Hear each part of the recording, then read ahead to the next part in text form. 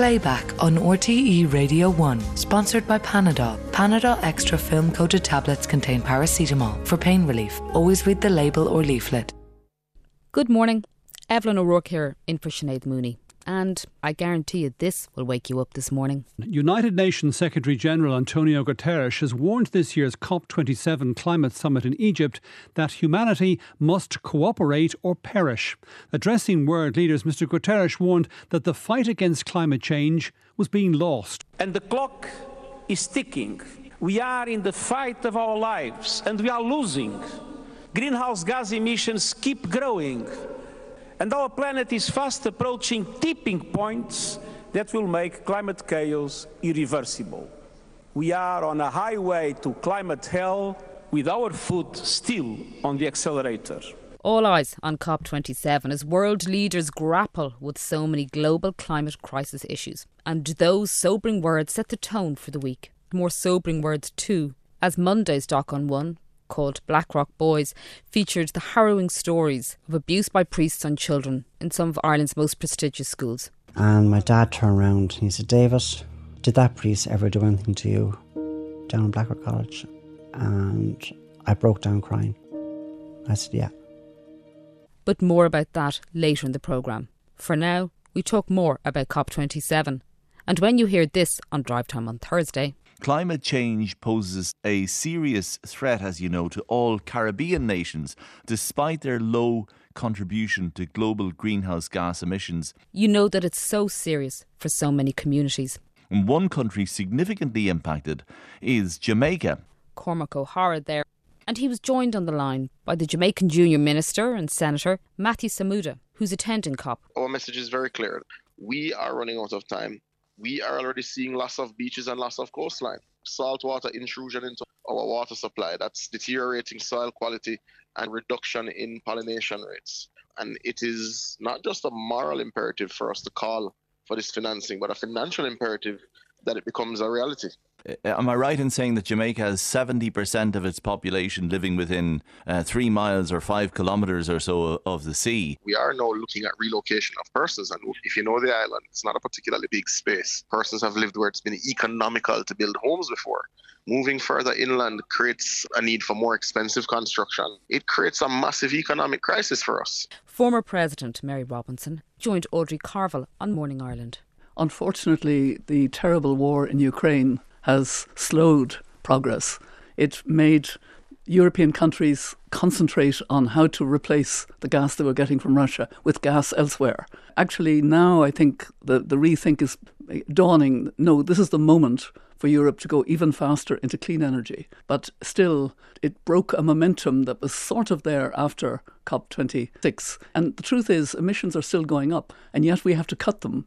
In Ireland, we have to cut them by 51% by 2030. This is really, really going to be all-absorbing now. And in relation to those emissions, even if our current plan plus all the other current plans come to fruition on climate emissions reductions, emissions will rise by 10% by 2030. We haven't yet seen real efforts being made to implement. That's what this COP is all about.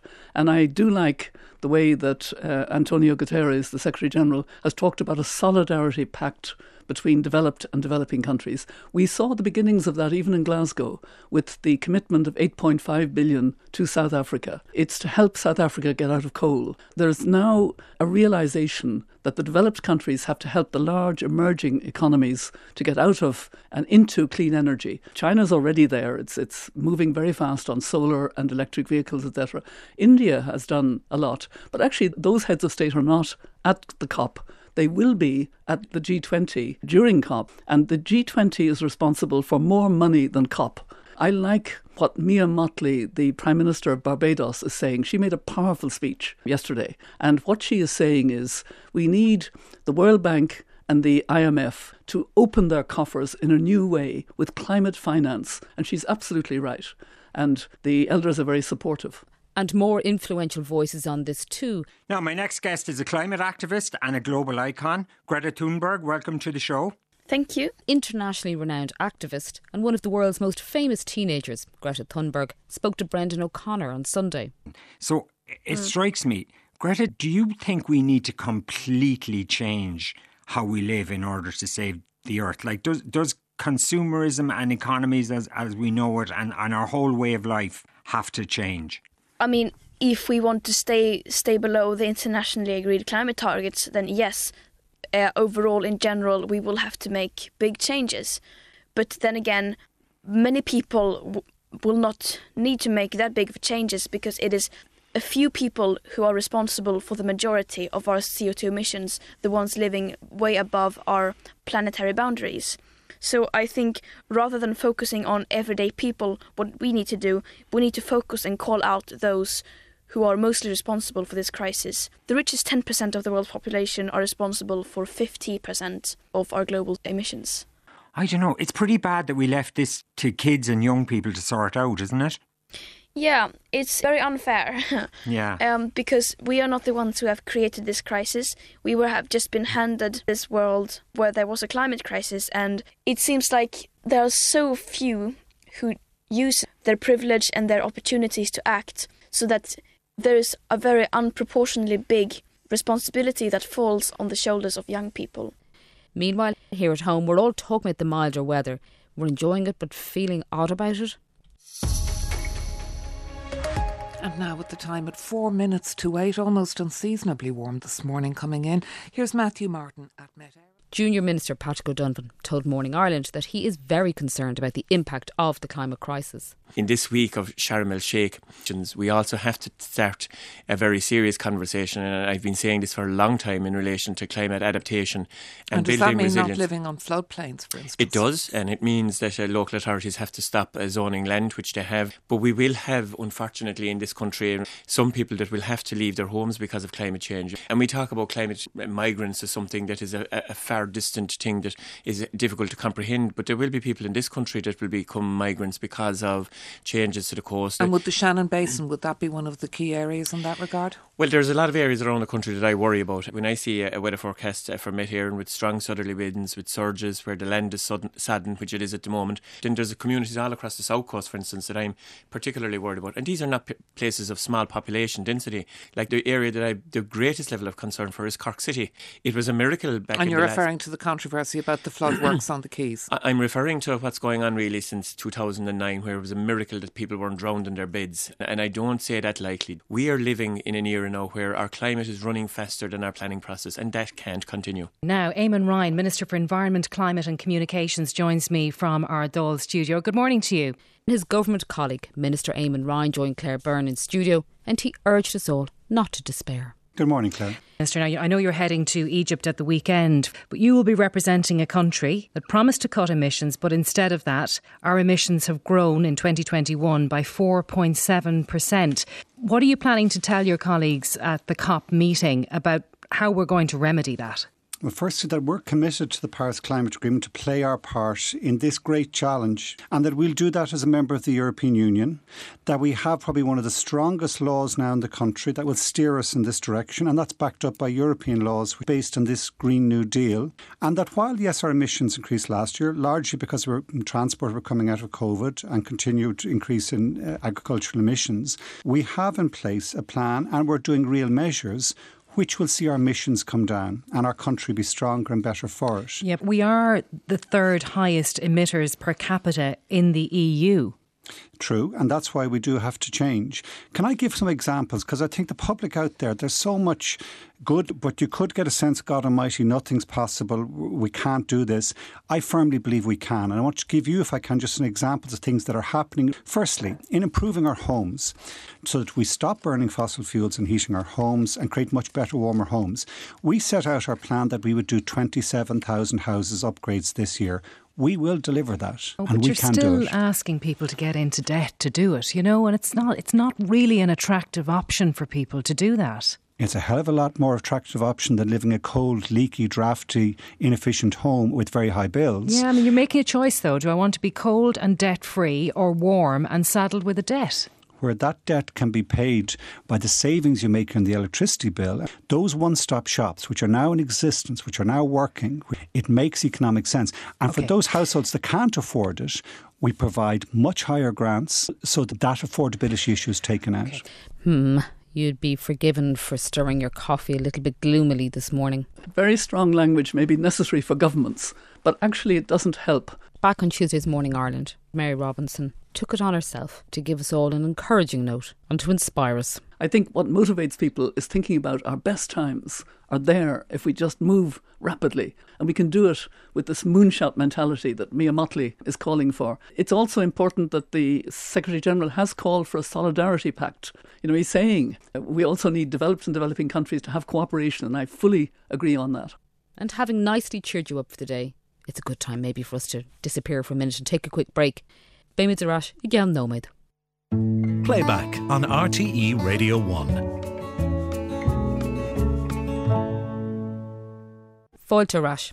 On Saturday morning, Brendan O'Connor was joined in studio by a man who had a lot to say about life, death, God, power, family and love. We're joined by a Northside Dub who've just written his first book. Bono, welcome to the show. Thank you very much for having me on your programme. In a wide-ranging and compelling interview, Bono and Brendan discussed all the big issues. But would you expect any less from Bono? I mean, he is a rock star after all. You wonder now, the desire to be the centre of attention, a swollen sense of self, are you kind of starting to think that Bono has ego issues?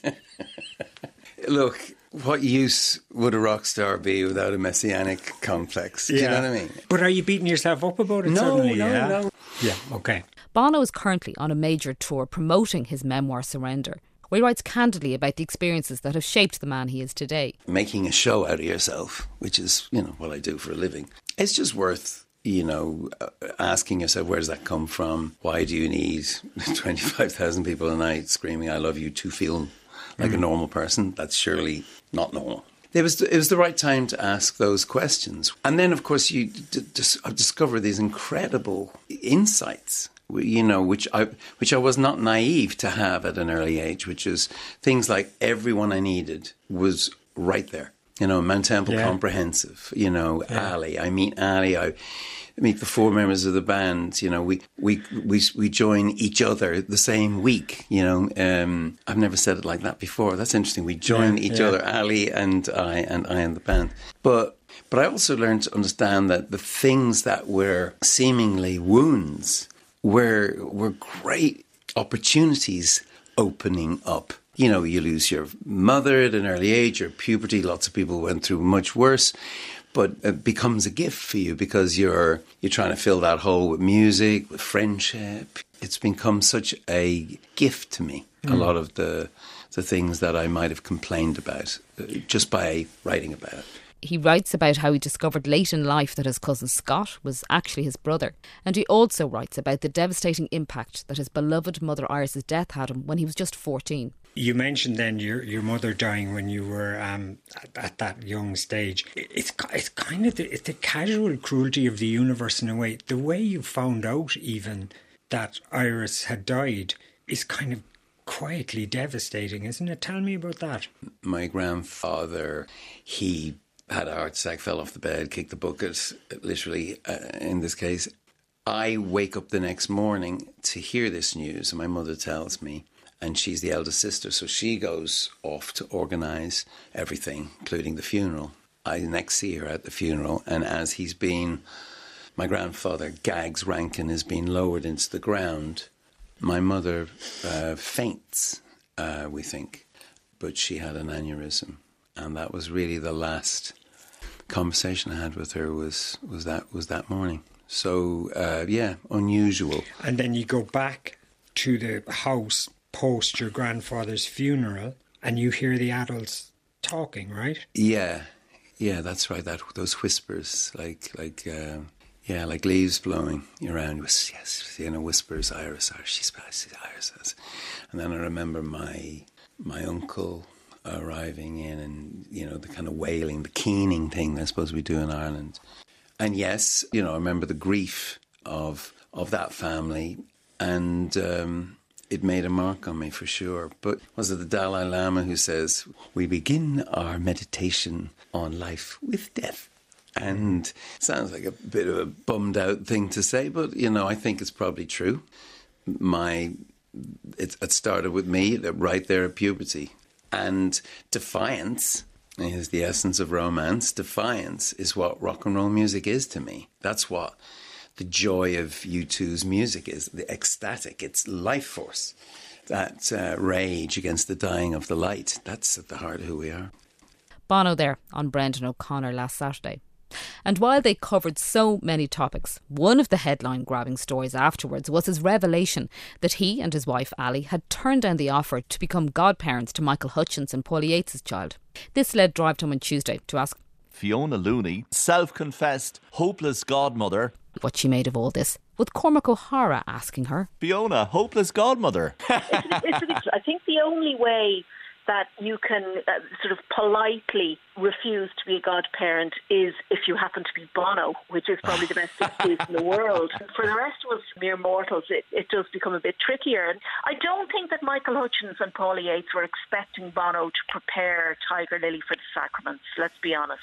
I mean, obviously, nobody asks complete strangers. Although that said, if Bono wants to belatedly take one of mine, I'd be more than happy with 21 years of back money for them. Tell me, Fiona, how long have you kept up the tradition of godparents buying presents? Is it up to 18 or 21? You have to go all the way to 21 and then you go out with a bang. You bloody go. Go as soon as you can. But whatever about godparents, as we know, families are a complex business. But what happens when decisions that you make have such a profound effect on your family that you end up estranged from them? On Wednesday morning, Ryan Tubridy was joined in studio by an extraordinary man. Tommy Reichenstall, good morning. Good morning. Thank you for being here. Pleasure. And sitting beside them in studio was Alexandra Senft.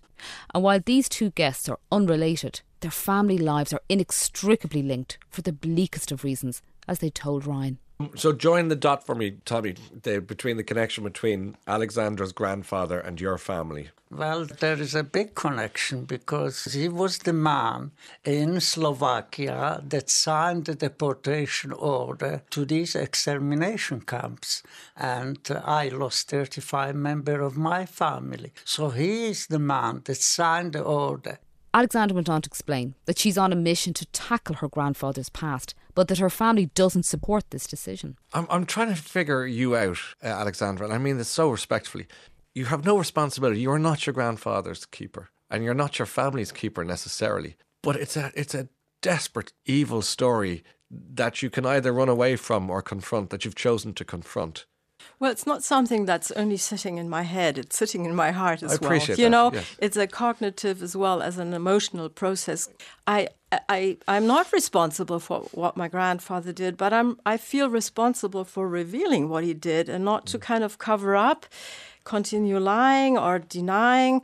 It's important to bring these stories out and to talk about them, to break the taboo. You know, although he is my relative, I cannot become an accomplice in keeping silent. We have to talk about the perpetrators because those were the ones who were responsible at the time, and perpetration can happen again and again. I mean, we see our democracies being under attack everywhere in the world right now. And the political mission I have too. We need to watch out for systems breaking down again and democracies falling apart, because things like that can happen again if we don't reflect. And Tommy and Alexandra discussed their unique connection, and they described their first meeting.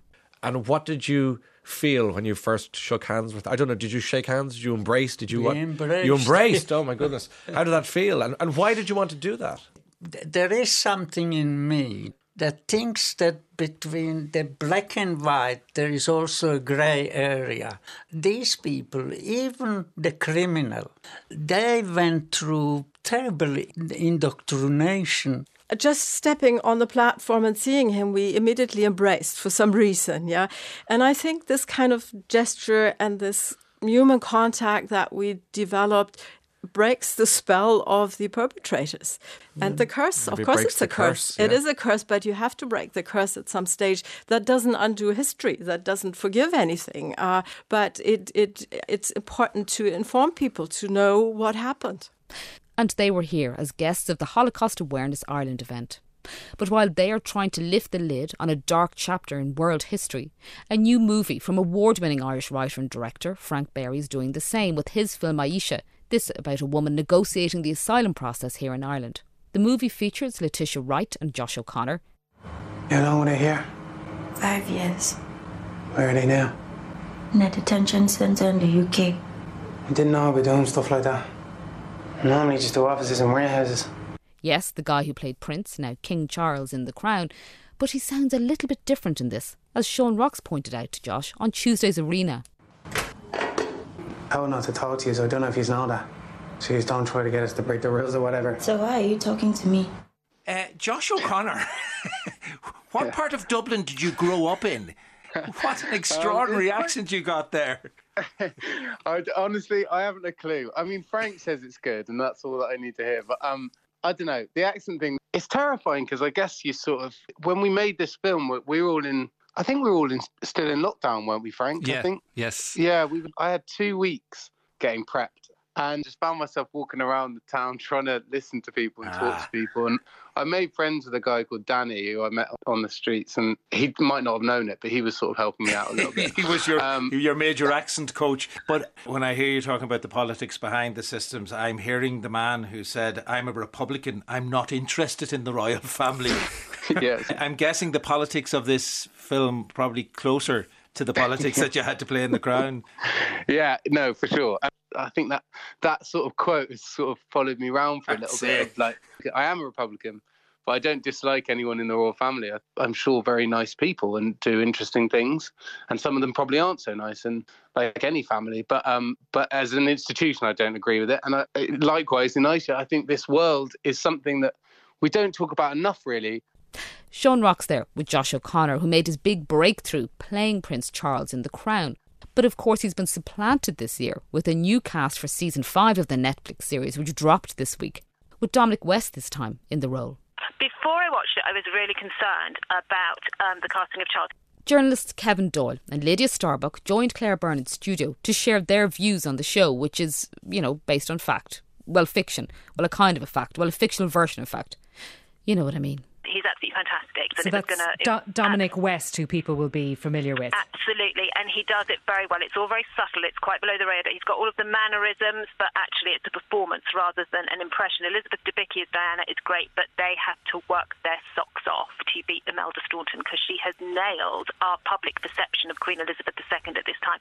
She's fabulous, and that's the issue for The Crown. They're portraying something that most of us remember, and so it's kind of interpreting something we all know as a drama. Yeah, you're doing a good job of whetting our appetites for it when we sit down to watch it. I've enjoyed it more than I thought I would. Kevin, Lydia's talking about those who remember it and those who don't when it actually happened. I mean, you probably don't remember it, I'm guessing. I'm 37, Claire. I'll just ask the question. Come on, you're a hard-hitting broadcaster. Ask the question you want to ask. No, I don't, but I am old enough that I remember all around it. So I remember so vividly the day Princess Diana died. I was 13-year-old. I was in Mosney at the community games, and all the coaches that were with us for the athletics going, Princess Diana's dead, Princess Diana. And you just remember this ripple that was going around the place. And had you expected Lydia to be so enthusiastic about Dominic West playing Prince Charles? No, because for me, Dominic West will always be McNulty from The Wire. Interestingly, Dominic West's son is actually playing Prince William, which is I did not know that. Yeah, so his son Senan, who I think is 13, it's his first acting role, and he's actually playing William. So father and son actor are playing father and son in real life. Well, we look forward to watching it. Lydia, thank you very much for joining us. And Kevin, before you go, I need to ask you about something else on our screens tonight. I'm Matt Hancock. I'm the MP for West Suffolk, and I'm best known for being the former health secretary. Survival in the jungle is a good metaphor for the world I work in. I hadn't heard that before. Is that real? Is that real? Is that really him? It is. What do you make of that? Matt Hancock is being paid allegedly £400,000 pounds, not euros, pounds to go into the jungle, Claire. I was trying to think of what the Irish equivalent of it is. The former minister, Finian McGrath, did Eurostar at one stage. Michael Healy-Rae did Celebs Go Wild, which was kind of a really low rent version of I'm a Celebrity, but nothing comes close to what Matt Hancock has done. All I can conclude is that he's never watched the show. He'll be voted for every single trial, right, won't he? Well, if your job as a politician is to get votes, it's going to be rough and tumble. Kevin Doyle there with Claire on Tuesday's show. And while The Crown depicts the life of the Queen and the family, of course, we know that it's a role and a job that, unusually for a woman of her time, was lined up from a young age. But what about ordinary women from times past? Women who had to make their own way in the working world. OK, let's look at the main thoroughfare of Dublin. Were there many women running businesses there or in the immediate area? Well, actually, there were. Dr. Antonia Hart joined Miles Dungan on the History Show on Sunday evening to tell him about her research into the little-known working lives of women in Dublin in the late 19th century. Specifically women who had businesses on Sackville Street, or O'Connell Street as we know it now. And next time you're in Dublin city centre, I promise you'll look at Burger King in a different way. But Sackville Street itself was where the really smart shops were. You know, it was where the smart hotels were, the luxury confectioners and pipe and cigar shops, the department stores. And it's where everybody wanted to do business, and it's where the smart shoppers wanted to go. So I looked at it to try to get an idea of what going into town would have felt like, say, in the 1890s. So let's say if you got a tram in from the suburbs and you got off at what is now the Spire, which would have been the Pillar, which was the tram terminus. And if you did a sort of 15-minute amble, really, down Sackville Street, along Eden Quay, up Marlborough Street, back to the Pillar to get your tram home. On that walk, you would have passed, at street level, about 300 businesses. About 30 of those would have been run by women. It probably doesn't seem like a lot, but when you think that on that 15-minute walk, you would have been passing a woman's business every 30 seconds, I think then you start to get an idea of how normal it must have seemed to see a woman in business. But what they make of the modern Irish woman who likes fast cars, glamour and va-va-voom. Ray D'Arcy invited Formula One fanatic Caitlin Roach from Tramore in Waterford, who appears in a TV show called The Shift, which is about driving, as she explained in detail. She told Ray more about her favourite pastime. OK, suppose 10 years ago, yeah, you weren't the typical Formula One fan. I wasn't a fan at all. No, I know, but it wasn't a girl sport at all. It wasn't a young person sport. But now I love it. You found your tribe then? Yeah, all through social media. Like, it was scrolling on TikTok. Someone was like, "Oh, I'm making a group for girls who want to get in the sport," because a lot of guys say you're only in it because the driver's good looking. And I'm like, they're wearing a helmet for 2 hours. Like, you're not seeing a face at all. We all got talking, and after a week, then I was like, "Please go to Silverstone." And they were like, "Yeah, sure." And I had to lie to my mum. I was like, "I've known them for months, Mum. I always talk about them." And she's like, "Do you?" Complete strangers. Complete strangers from New Zealand, from Canada. I was like, worst case, I just ditched them. So you put out the call on social media, and then somebody from New Zealand. So when you went over to Silverstone, this is your first time. So did you see a lot of people like you? So many. Like, I couldn't believe it. I thought I would be going into like an old men's kind of club, like, and I didn't know. Just be a little bit more sensitive to me. Yeah, sorry, just being honest. And then I thought, like, okay, like, I'm not rich, like, I don't, like, it's a real, like, wealthy sport. And I was like, oh God, like, I'm bringing in my own vodka that I got cheap in Tesco and stuff like that. So I was like, oh no, cringing. But it was just all people that just wanted to have fun, we're just there for the atmosphere and stuff like that. The pit stops are, like, they're so exciting. Essential. If you get a slow pit stop of more than 3 seconds, you could be out of the race. Like, I feel like I know him personally. I'm like, oh yeah, that's Daniel Ricciardo. He lives in Australia, but he may as well be from like Ballybricken or somewhere in Waterford. Like, the way, like, I know so much about him. So it's brilliant. Like, I feel like they're like friends and stuff, even though they don't know I exist. But I'm like, yeah, we know each other. Sos beaganish, Rashigal Nomad. Playback on RTE Radio 1. Welcome back. Evelyn O'Rourke here, sitting in for Sinead Mooney this week. Sport. Good sports stories. The heart in your mouth kind. The will they, won't they, can he do it? The sports moments, the events. They can lift your heart. And last weekend, the skies were filled with cheers. Inside the 22-minute line, as they go chasing forward that one. Mark Hansen for the corner. Mark Hansen for the try. A try for Ireland. A try for Mark Hansen. As the world champions were prized open. Mark Hansen from deepest Connemara. Beautifully swinging at the moment down the triple Russian right at the very end. This is a very good exercise from Rees up into handstand and lands it perfectly. Oh, it's a dangerous one. Following it in, and this time Pearl Slattery gets her head on it, and that's 2 now for Shells. Ireland ahead by 19-16. We all know what a great year that was. Available here now for Jemison Gibson Park. The 80 minutes is up as they gather the ball. They've hammered it into touch. And the referee from Georgia, Nika Amashuk Kelly, has blown the whistle. It has been an enthralling test game. This compilation from Darren Frehill has heard on Morning Ireland. But of course, the joy of radio is that across a week we hear all sorts of stories. Stories like those from the brightest moments in people's lives to voices sharing their darkest truths. And for this next section, we are issuing a warning here that this next compilation is not suitable for younger ears, as it contains deeply complex, sensitive and very distressing stories. Stories that have stopped many of us in our tracks this week. The 6 o'clock news came on. Brian Dobson was reading it, and it was about child abuse. And my dad turned around and he said, "David, did that priest ever do anything to you down in Blackrock College?" I broke down crying. I said, "Yeah."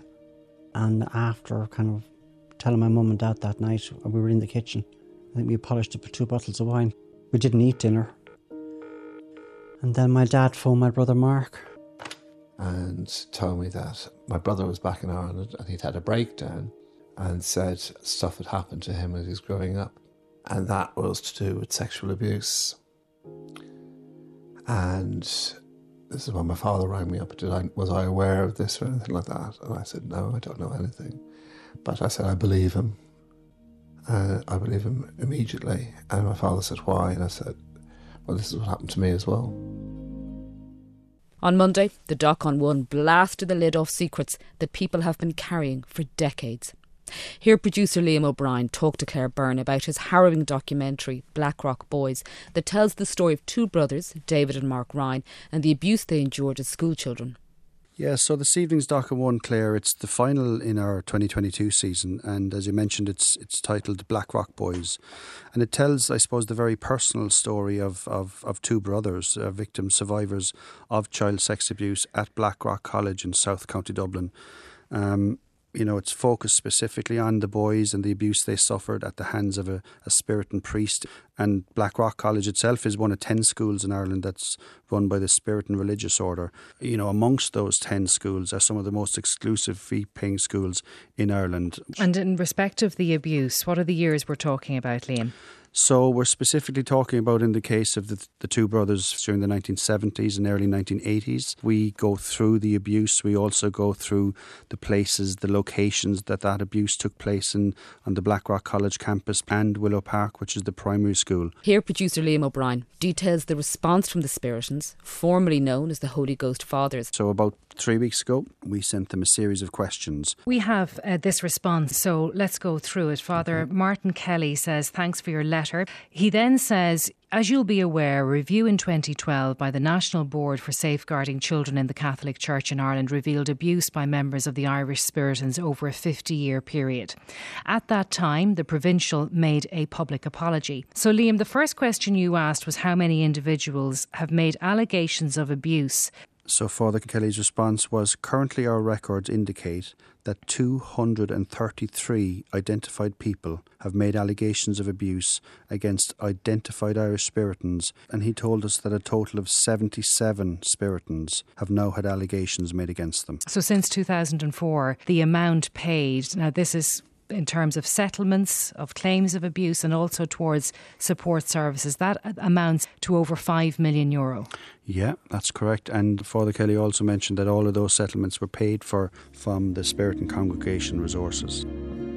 Last Saturday morning, David, Mark and Maura met with and each spoke with the Provincial of the Spiritans, Father Martin Kelly, and with Liam Lally, the designated person within the Spiritans for dealing with allegations of child sexual abuse. They both detailed their stories and felt they were genuinely listened to.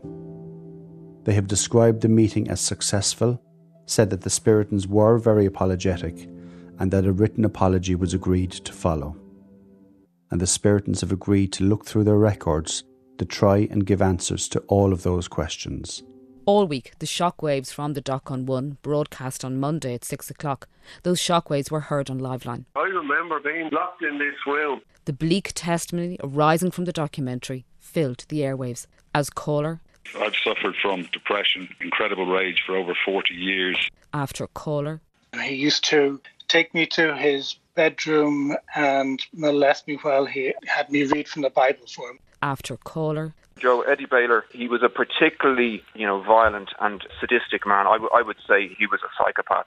Joe, I'm sick to the pit of my stomach today as I remember my dear brother who suffered terrible sexual abuse whilst a boarder at Rockwell College in the late 60s. After caller. You went to St Michael's here in Dublin. That's correct.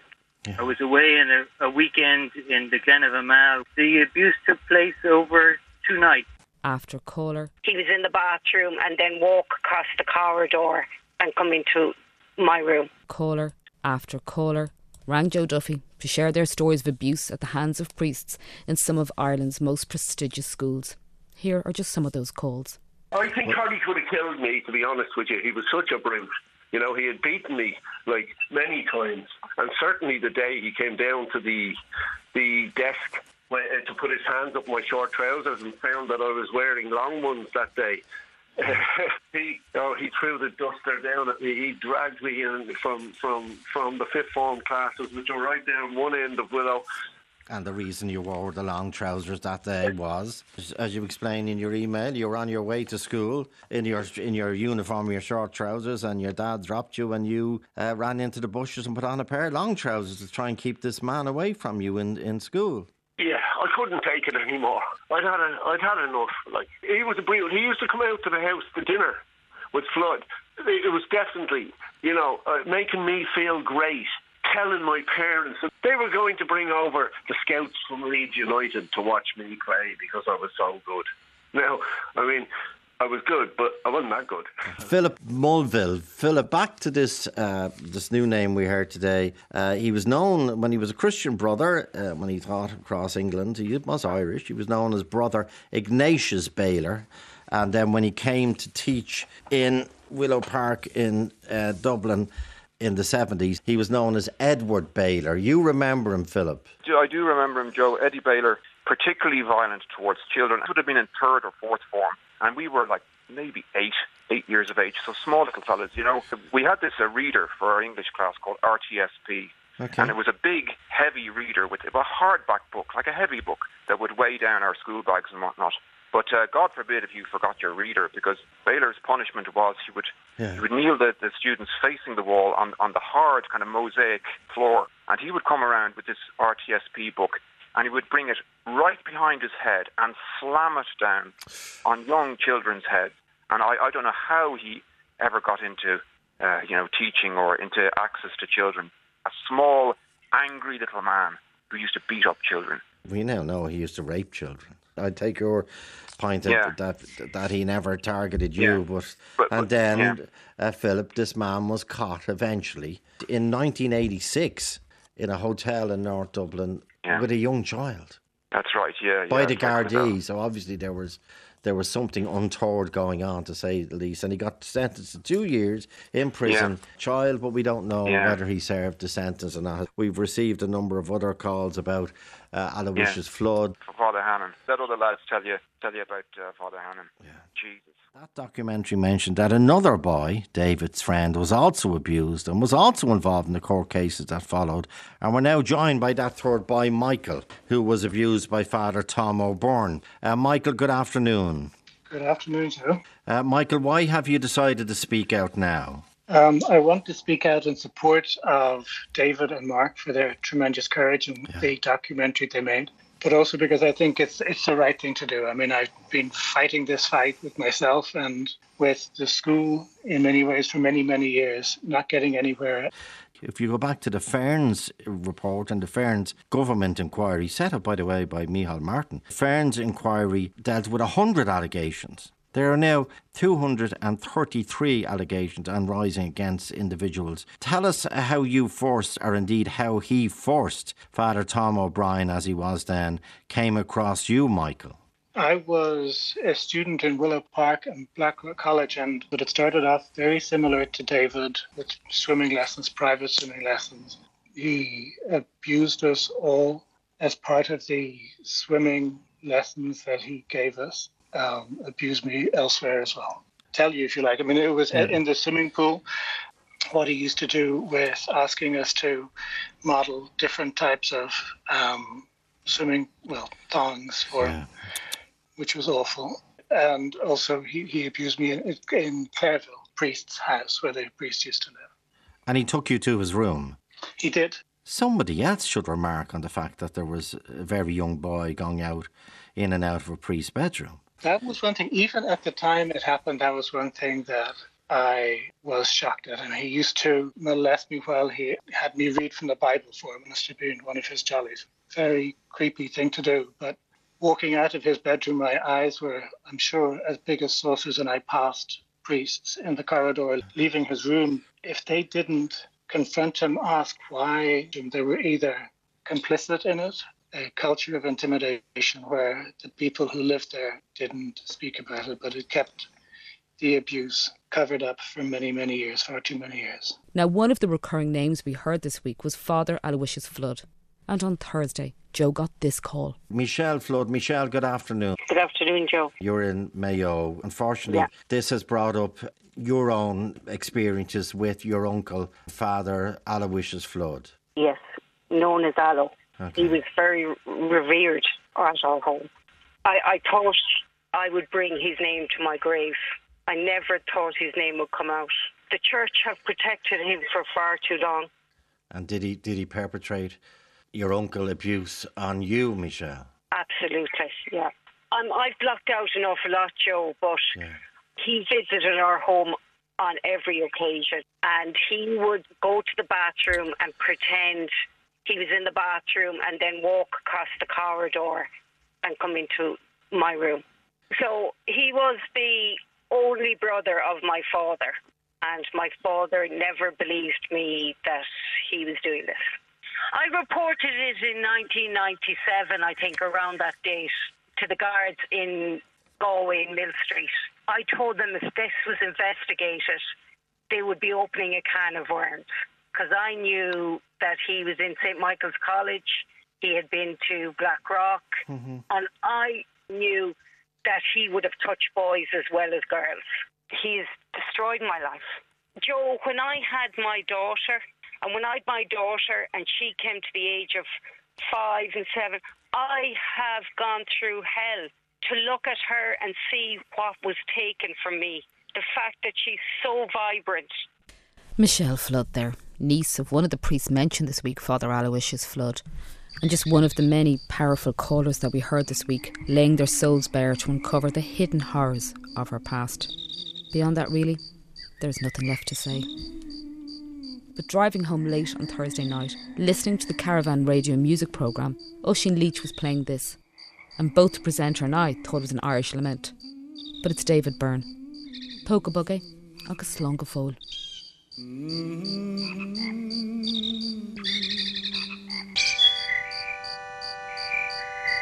I know sometimes I can be wrong. I know sometimes I do believe. I know sometimes I can be wrong. I'll be wrong until you're next to me. I'll be wrong until you're next to me. I know sometimes the world is wrong. I know sometimes I do believe.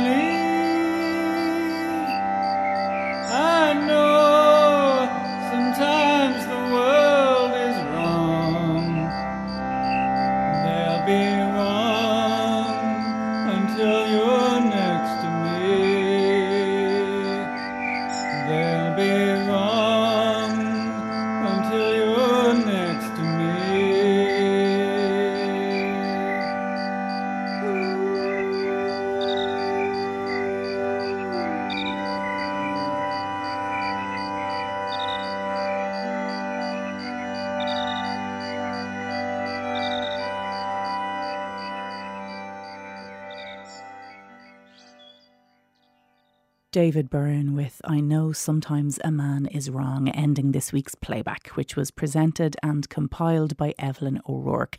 And if you were affected by any of the issues discussed on this week's programme, you can go to rte.ie/support for helpline information. Playback on RTE Radio 1.